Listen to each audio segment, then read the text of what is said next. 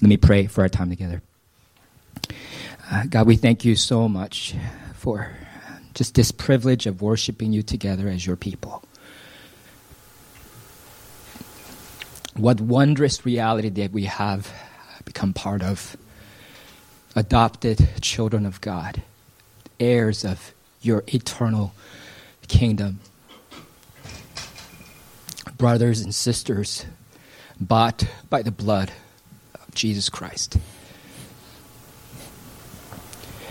Lord, it is our prayer that as Kyle preaches from your word again and points us to you and to your Son, Jesus, again, that truly joy that surpasses our circumstances, a joy that overcomes our fears, our uncertainties, the certain joy that is found in Christ alone would fill us, that would be reminded of it, that would be taken captive by it, and that it would direct us and constrain us to live in a manner that pleases you, in a manner that exudes delight and joy and thanksgiving.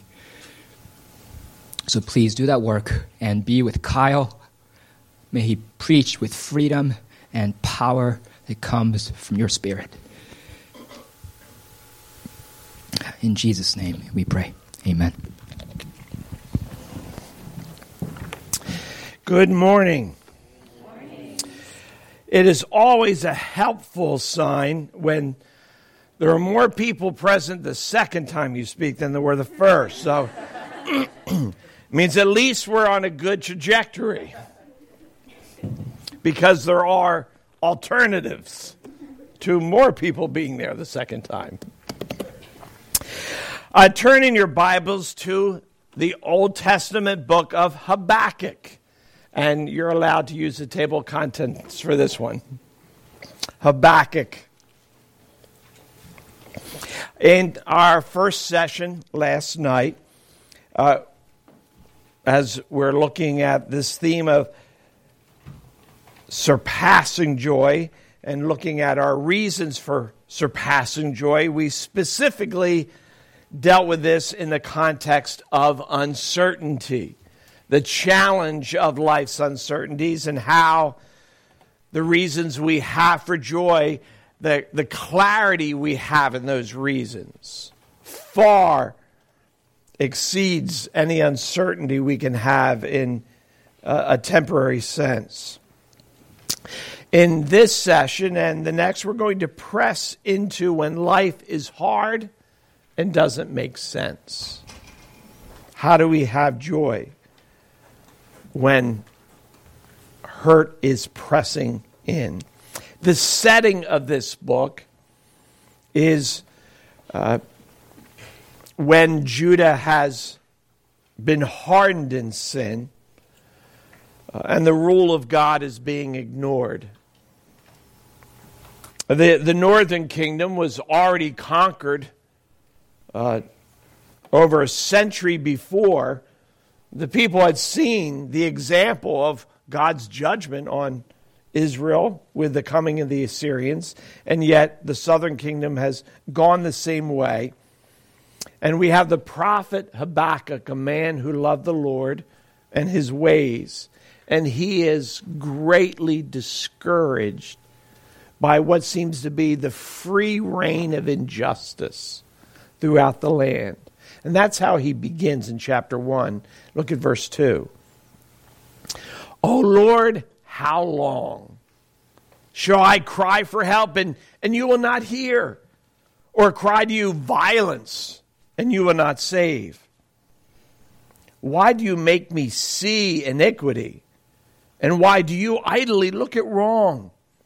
Destruction and violence are before me. Strife and contention arise. The law is paralyzed. An interesting way to describe it. That's what it looked like. The rule of law unable to do what it's supposed to do. Justice never goes forth. The wicked surround the righteous, so justice goes forth perverted. Life's burdens have no sense of fairness. It's not as though we can look around and see, yeah, that person lives a lousy life and look how bad it is. Well, that they're pretty good. So yeah, they don't have much that's hard. It's not as though we just look at people, how they live, look at their difficulties. Oh, it all makes sense. Now, we know life will be hard at times. We recognize in this world of sin and rebellion, there will be difficulty. It's not just what we do then in failures and things brings hardship to us. We're splattered by the effects of the sin of others.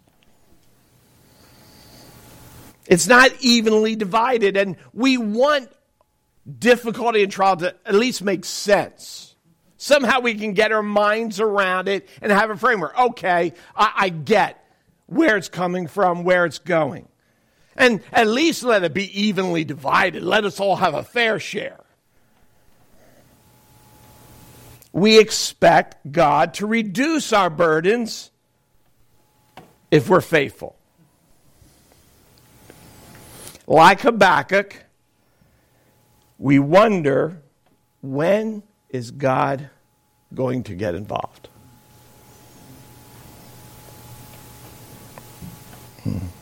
Will you not hear? When I cry, will you not save?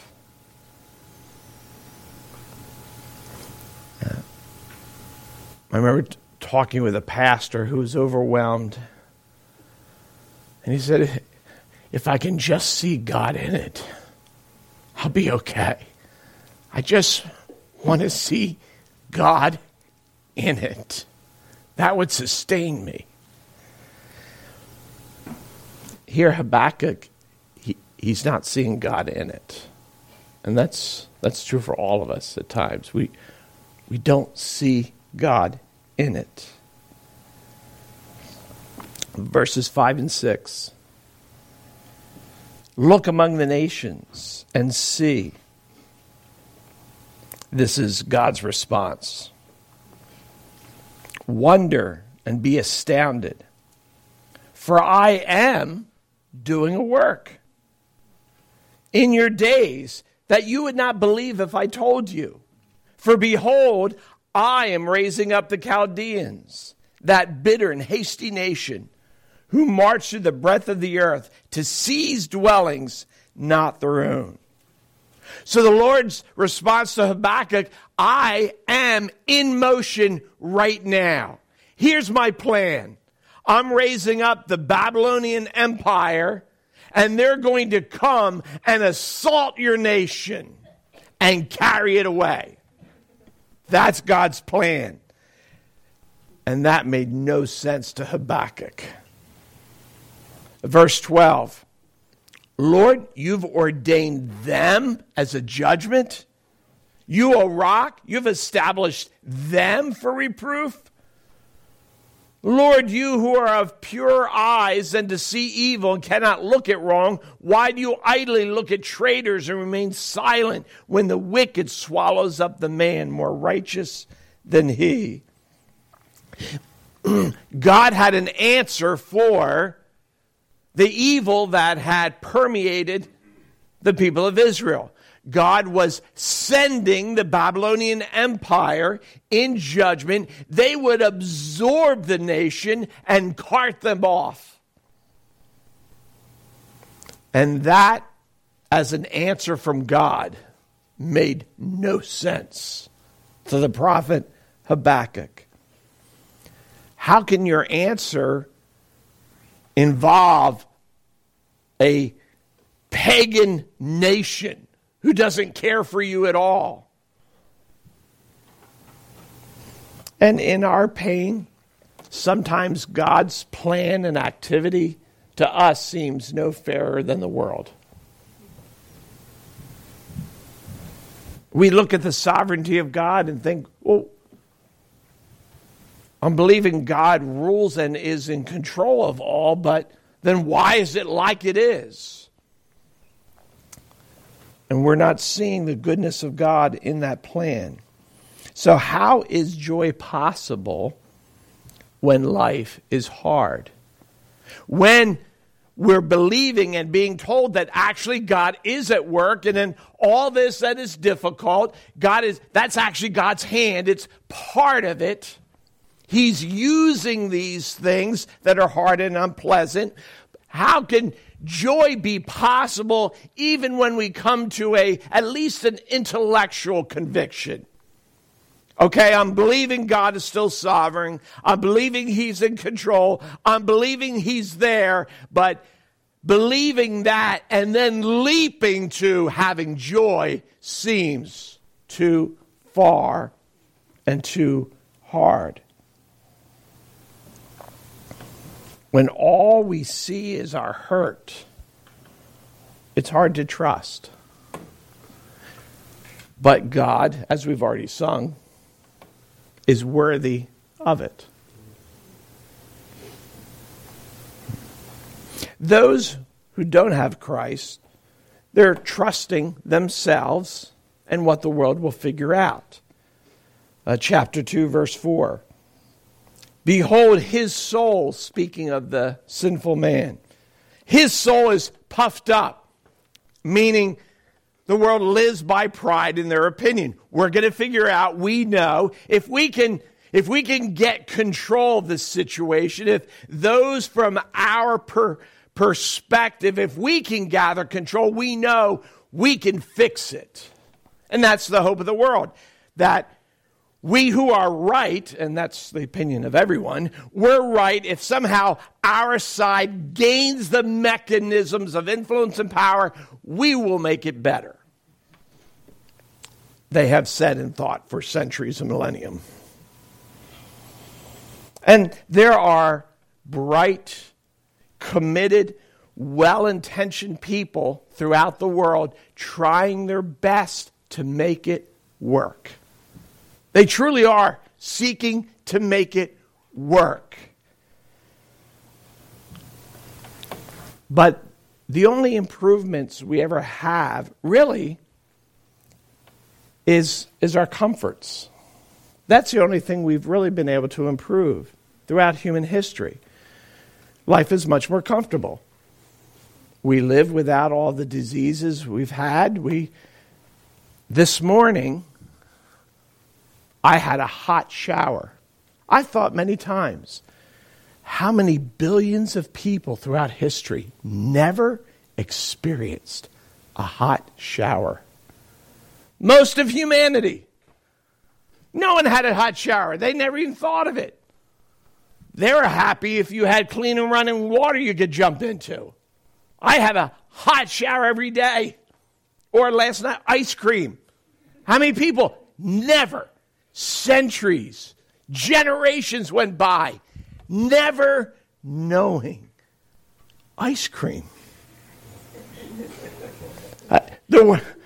We are improving all sorts of comforts.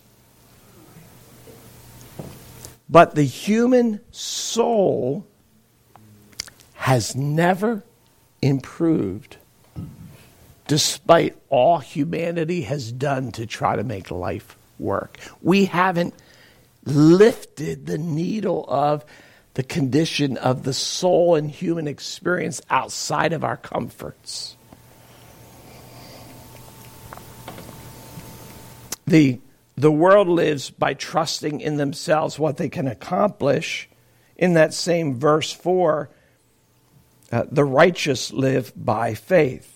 But the righteous shall live by faith, meaning our hope is not that we can gain power and then control and make it work. Our hope is we follow a God who knows what he's doing, who is good and faithful. And as we follow what he is doing, life is whole. It is the statement that then is quoted by the Apostle Paul in Romans 1:17 that then is what started the Protestant Reformation. The just shall live by faith. The words that converted Martin Luther. Meaning, Those who are righteous live by trusting, meaning it's not just an intellectual exercise. We entrust our heart, our attitudes, our actions. We entrust ourselves that God really is wise, really is good, really is sovereign. And because we believe that, we live with the perspective as if that's true. If God is ruling, sovereign, good, wise, faithful, then our heart's demeanor, our attitudes and actions will represent that God is all of this, all of the time, that he truly is the sum of all perfections. It is a big jump to go from saying, I believe God is perfect, to what is the implication of that? God is always being perfect toward me. You can't have one without the other. God cannot be perfect and then we not be able to say, so Lord, right now and in everything you have been perfect toward me. God has shown himself worthy to be trusted. And that's part of the foundation that we sought to build last night as we looked over just the immensity of gospel promise and fulfillment. God is worthy to be trusted, for when we bowed before his gospel, he did make us clean. And he did give us new life. And when we follow God's word, we are strengthened. And life may continue to be hard in certain ways, yet there is stability, there is certainty, there is peaceableness. Like Habakkuk, in fact, better than Habakkuk, we know enough about God to trust him. Chapter 3, verse 2. Habakkuk confirms his faith in the Lord. O Lord, I have heard the report of you, and your work, O Lord, do I fear. Habakkuk is submitting to what God has said of his plan and goodness. And though it doesn't make sense, Habakkuk is saying, I know you. So, Lord, I'm trusting you in this. And inserted in this then should be that dynamic of what we saw yesterday in 1 Peter, where the prophets who were hearing the promises and even giving them and searching and wanting to know, how is God going to do this? And we now know. Habakkuk is able to say, I have heard enough of you to be content. And what we know and have heard of Christ crucified, raised, and reigning is far greater than the prophet had. It really does leave us without excuse in terms of trusting. We know God has created and sustains and will judge all things. Everything is before him. We know what he promised centuries before has now taken place. The promises are fulfilled. God became flesh. He was born of a virgin. He did die on a cross. He was raised from the dead. We know that he came to us not in arrogance, demanding, you bow before me. I'm God here. He came in humility, calling us to believe and receive his sacrifice for us. There will still be circumstances that don't make sense.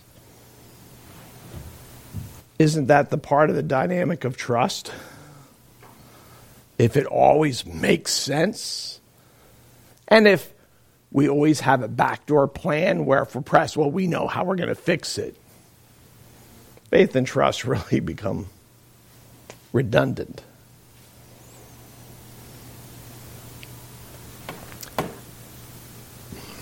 What helps me when I think of Lord, it doesn't make sense, or this is too much, or this is too hard.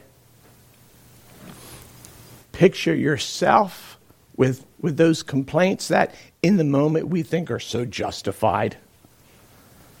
Think of yourself. Make those complaints not to kind of the idea of God out there. Make those complaints as if you are standing before Jesus on the cross. Imagine yourself, him, unrecognizable. He's been beaten so badly. His life literally flowing forth in blood, and you're hearing the jeers, and you're hearing the mockery, and you're seeing the suffering. And in that context, tell the sacrificing, crucified Jesus, this is too hard, this is unfair. It changes our perspective a little bit when we think, who is it we're complaining to? And what is it that he has done for us? When we see clearly God himself, just God, is sufficient reason for joy. And that is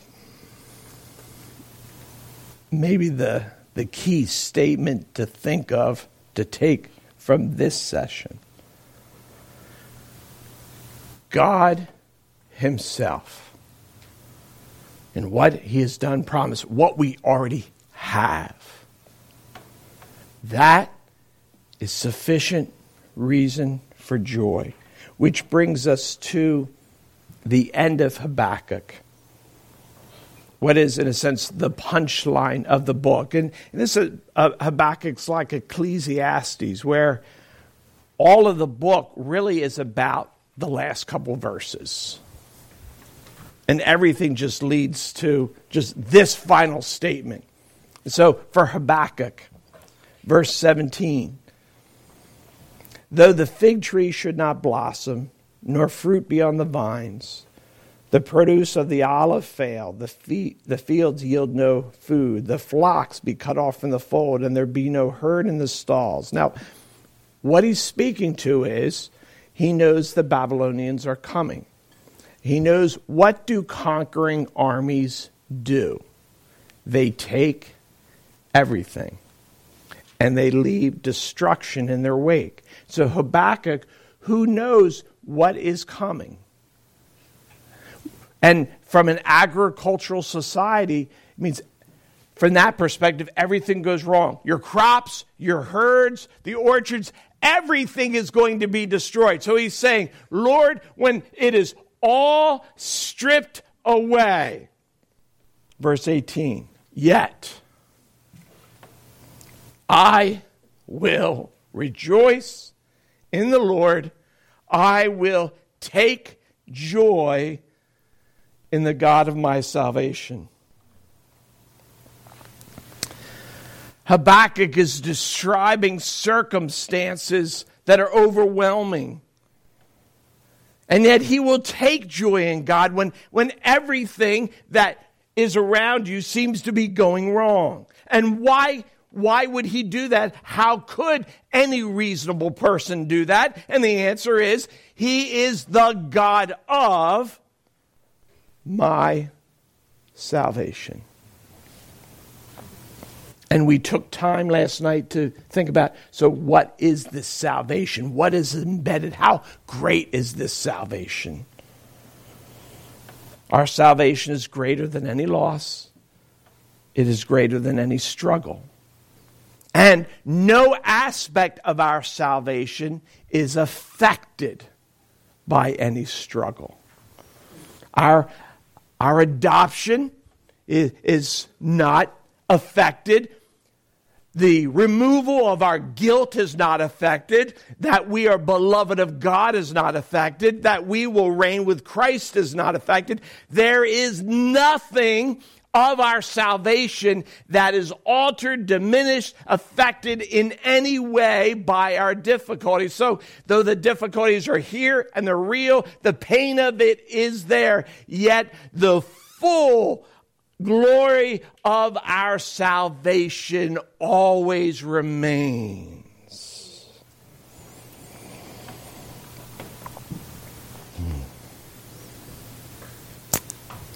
Why he will rejoice is God, who he's rejoicing in, is the God of my salvation. I rejoice in him because my salvation and all that it gives, he's the one that gives it. And how does joy come? And this was revolutionary for me.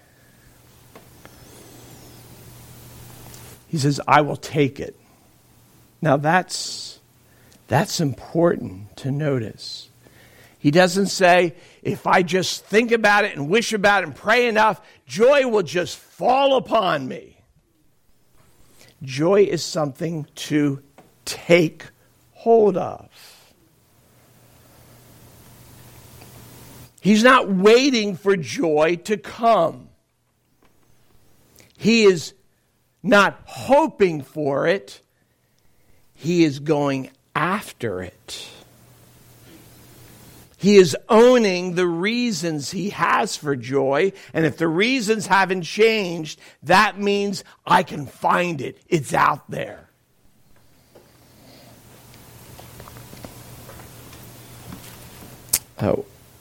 One of the phrases that has been picked up and repeated rightly and for our benefit over and over in the last 20 years is the idea of preaching the gospel to ourselves. Jerry Bridges heard it, popularized it, and everyone else quotes it. We speak of it a lot in our church. Preaching the gospel to ourselves, meaning we are reminding our own soul and one another regularly of why we have reason for joy. Or as Martin Lloyd-Jones, as he put it, the reason that Christians stay in depression and discouragement is that they listen to themselves rather than speak to themselves. Meaning, we listen to the recording. This is so bad. I'm no good. This is so hard. Everyone's against me. We listen over and over to that voice, convincing ourselves rather than pushing that away and speaking to ourselves. I have Christ. I am in Christ. Christ is faithful. He is here. He has saved me. He has given me hope. We preach to ourselves gospel truth. We remind ourselves that we are in the story of Christ. It is our story. We reminded ourselves that we are in the flow of what is eternal. Life is not just the framework of birth to death. We are in something that is before time and does not end. Our perspective is an eternal one rather than now. I said I would be a little bit biographical today. This text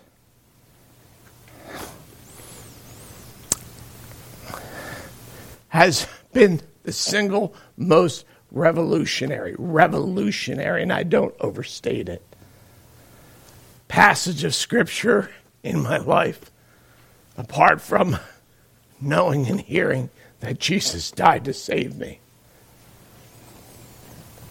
Hearing a sermon on this text by C.J. Mahaney years ago, hearing a recording of it, led to huge change.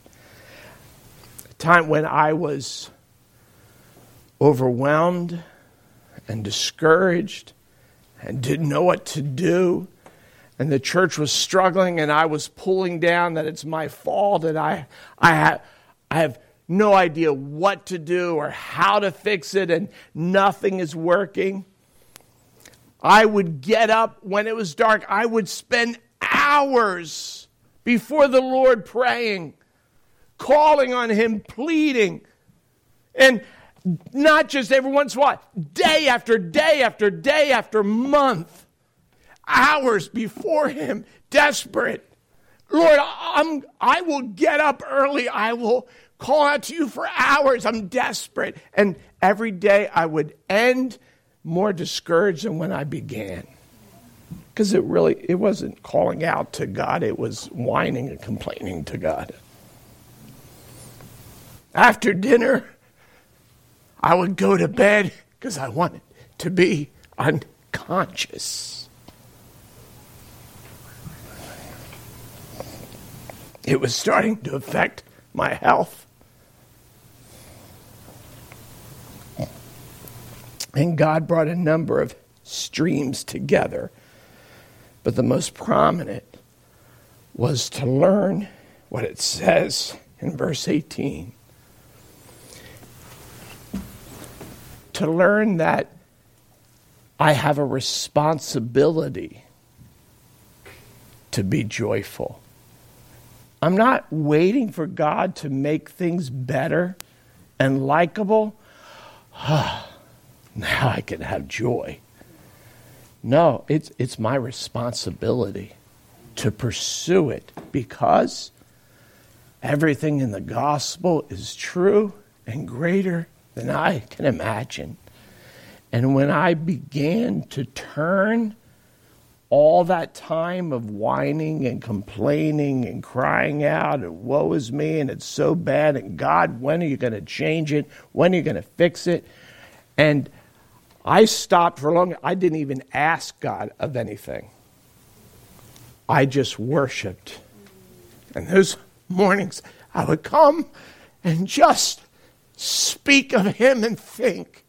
I would take a different theme, different days, something of just that God would come in flesh, or what it meant for Jesus to take our sin, or if the glory coming, I would just fill my mind and spend it all thinking and worshiping him.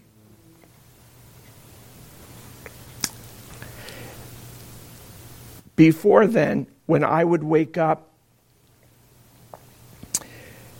as soon as my foot hit the floor, I wasn't even past the end of my bed. Every morning, the voices would start of accusation. So when I would go in my study to pray, I had already been hearing all the accusation. You're a failure. The church is going to ruin. It's been built up by those before you, and you're going to tear it down.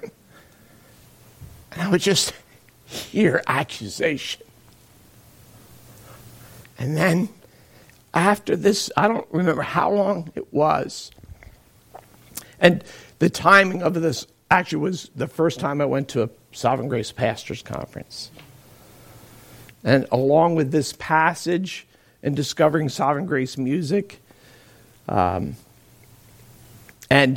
at one moment during one of the sessions, I don't remember what the teaching was on or who was teaching. I just remember thinking this, realizing the thought that just came to me has nothing to do with what's being taught.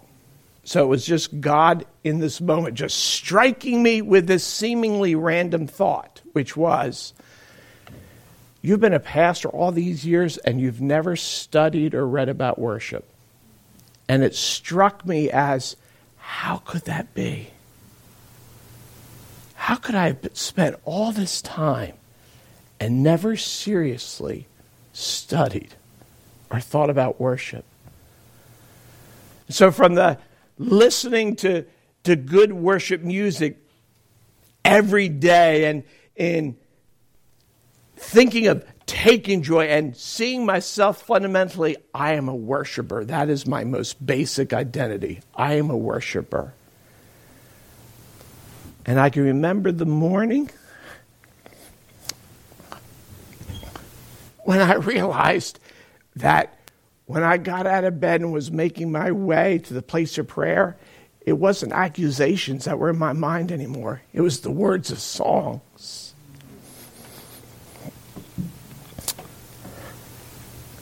People began to tell me, your preaching is different. I'm not sure what it is. My wife could see a difference. And I could see a difference. And, the circumstances and situations that had led to all that sorrow didn't change at all. Indeed, they just continued on for years. Unending, pressing in. And yet, my whole approach to the Lord, to preaching, to life, has been changed by the gracious mercy of God. I've been raised in hearing the gospel, preaching the gospel, to say, be gospel-centered. I thought I was because we were giving the gospel. But I really wasn't because I wasn't applying the gospel to how I was thinking. The gospel was what you gave to those horrible people out there who needed Jesus in their desperation. It wasn't applying it to my own soul.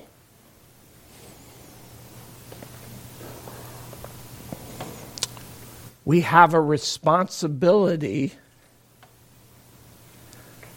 to take joy in the Lord because of what we have in Him, because of who He is in all of His greatness and glory. And this God of greatness and glory is not a far-off God. He's not a God that looks at us with judgment. He is the God who says, you are my beloved, and you are mine forever. And so to take joy from the truth, that's all this really is. This is really a matter of just seeing the truth and letting the truth be what affects us. And the truth is we have far greater reason for joy even when everything around us is going wrong. This doesn't mean we never have sorrow before God. Some things are sorrowful. And the Bible says there's a time to cry. And we cannot properly care for people if we don't suffer with them. 1 Corinthians 12. We mourn with those who mourn. Christians who come alongside those who are hurting and just try to... we think, we'll make them feel better. We make them feel worse because as if we're minimizing their pain so they can't own the fact that this just hurts.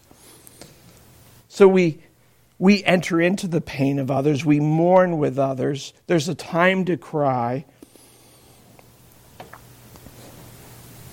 And our joy at times is muted some. But as John Piper says, it should be indestructible. Our joy is indestructible because the reasons for our joy are indestructible. The realities of what we're joyful about are indestructible because Christ is, and His kingdom is, and our salvation is, and His promise is.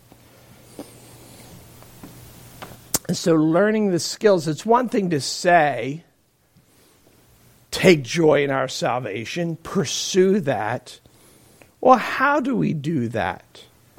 And it's not okay, I'm going to give you the 3 things. You just do these, and by the end of next week, you'll get it. You'll be there.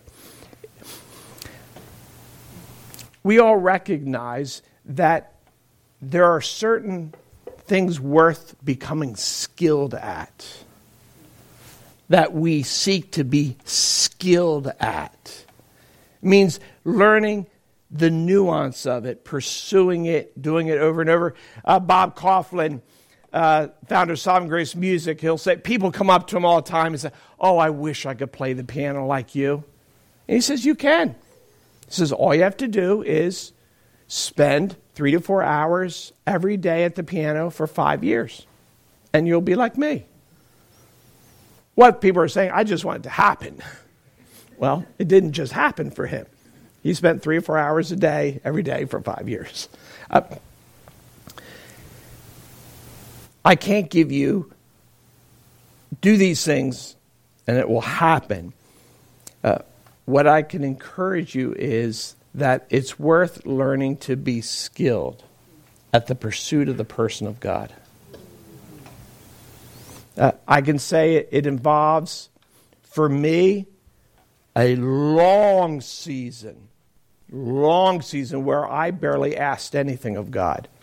He knows, and it's not that I never asked, but my focus was offering praise and worship and just working on that. And that's where theology is needed.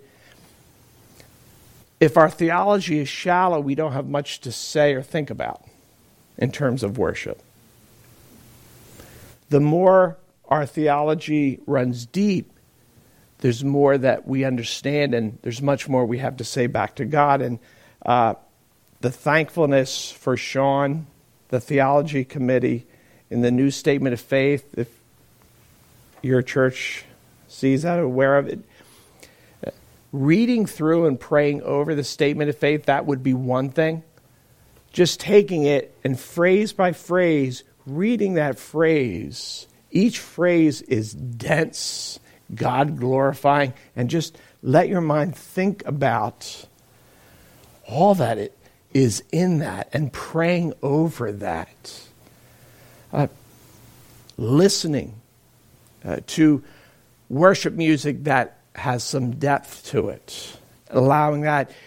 Being around people who love the Lord. Just talking about what God is doing. When we talk about to each other, even the simple things, what we're seeing God do or what we're thankful of, or how many times do we see something in someone and we think, I really appreciate it. We just never say it. We see it, acknowledge, we never say it. The more we share what is going on, what it does is we start becoming more aware of how active God is as we're communicating to each other the little things God is doing. And we start realizing, wow, God really is busy. God's active. Speaking of it with each other.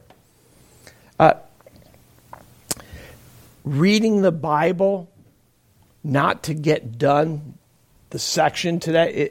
Reading, God's speaking to me. What is God saying to me? And finding the ways that help you.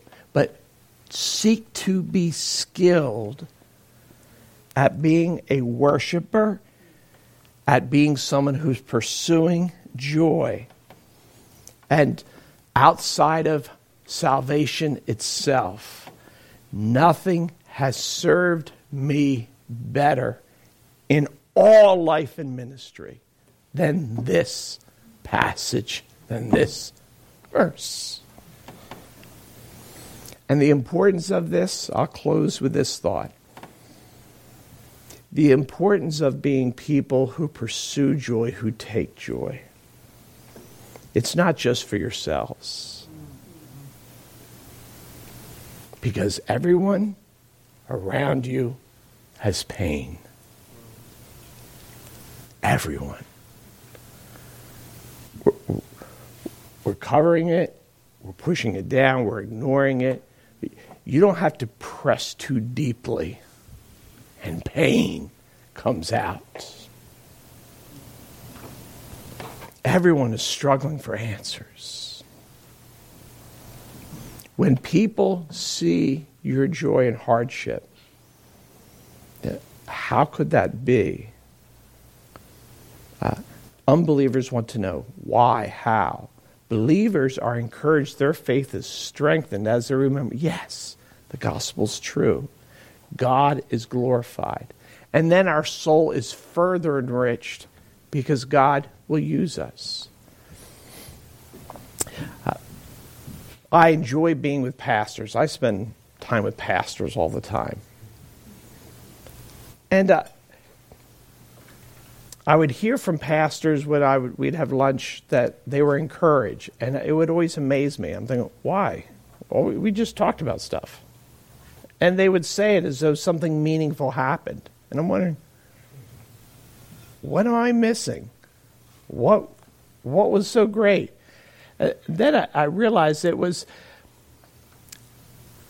was seeking to struggle forward in conversation rather than the typical pastor thing where you're trying to impress with how many you have or how well your programs go, or of just leading, these are things we're struggling with and weakness, and then just answering with God's goodness. But he's good in all this. And I began seeing how much that was affecting other men who were thinking they had to hide behind success. We don't need to hide behind success.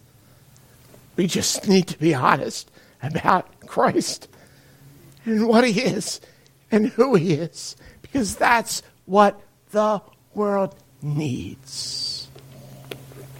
Let's pray. Heavenly Father, I thank you for these whom you have so wonderfully, fully, gloriously saved. These lives that are delight to you. These people whom Zephaniah has said, you sing over them. Your delight is so great. May they see, oh, how rich and full is this love. May they see the depth and breadth of the gospel, how much is true of them, for them. And in that, their hearts would be enriched, their souls built up, you glorified, people impacted. So help us each not just to be emotionally built up by these messages or time, but help us to be instructed. Give us tools. Speak to us in ways that we can go forth with practices and habits and ways of thinking that truly do move how our life is lived. We ask for this grace in the name of the one we know loves to give grace. In Jesus' name, amen.